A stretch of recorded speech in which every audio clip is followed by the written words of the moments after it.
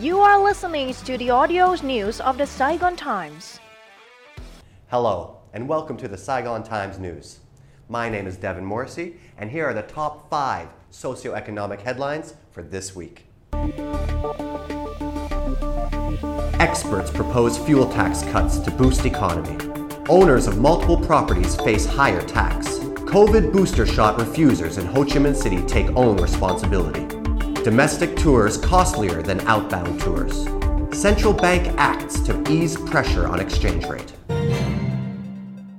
Local residents and enterprises are struggling with the rising prices of fuels and input materials, so many experts have proposed cutting taxes on fuels to support their country's economic growth.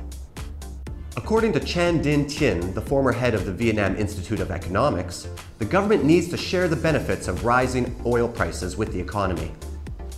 The environmental protection tax has been lowered, but the excise and import taxes on fuels should fall too.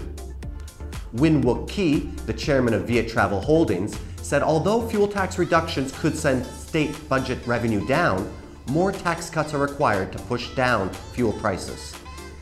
The chairman of the Ho Chi Minh City Taxi Association, Ta Lon Hee, has also called for the elimination of the excise tax on fuels.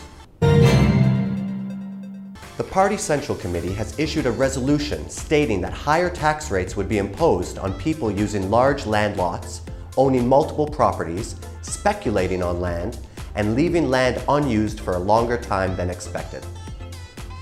The resolution is aimed at improving the effectiveness of land use and management and preventing wastefulness, corruption, and irregularities.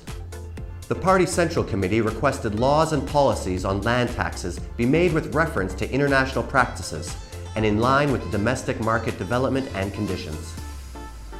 Regulations on the real estate market must be improved.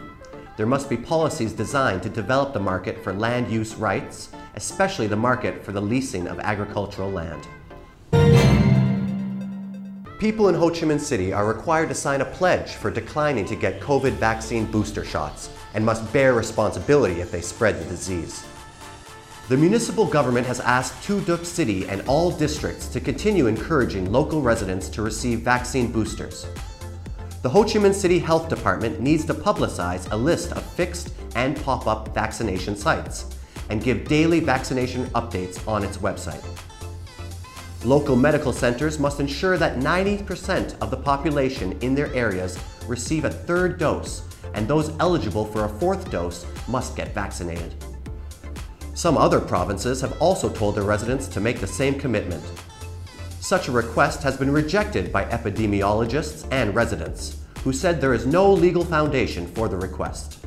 The Vietnam Tourism Association has blamed rising airfares for expensive domestic tours. Ironically, travelers now have to pay more for domestic tours than outbound tours. The Minister of Planning and Investment, Win Chi Yun, has described the situation as irrational. He said if this continues, Vietnamese would choose to travel abroad instead of domestically. The chairman of the Vietnam Tourism Association, Vu Tay Bin, said rising airfares induced by surging fuel prices has made domestic tours expensive, although travel agents and hotels had launched multiple promotions. He is worried that Vietnam's tourism recovery might lag behind other countries.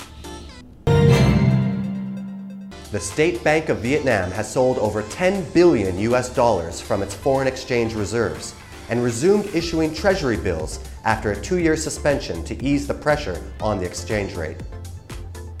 A report by Viet Dragon Securities Company said a larger amount of dollars would be sold soon. Last week, the central bank offered 200 billion Vietnam dong in treasury bills, but the amount surged the following days. SSI Securities Corporation has estimated that the central bank has net withdrawn over 70 trillion Vietnam dong from the economy. The pressure on the Vietnamese currency is obvious as the value of the US dollar has surged. That's all from us here at the Saigon Times News. Thank you and see you next week.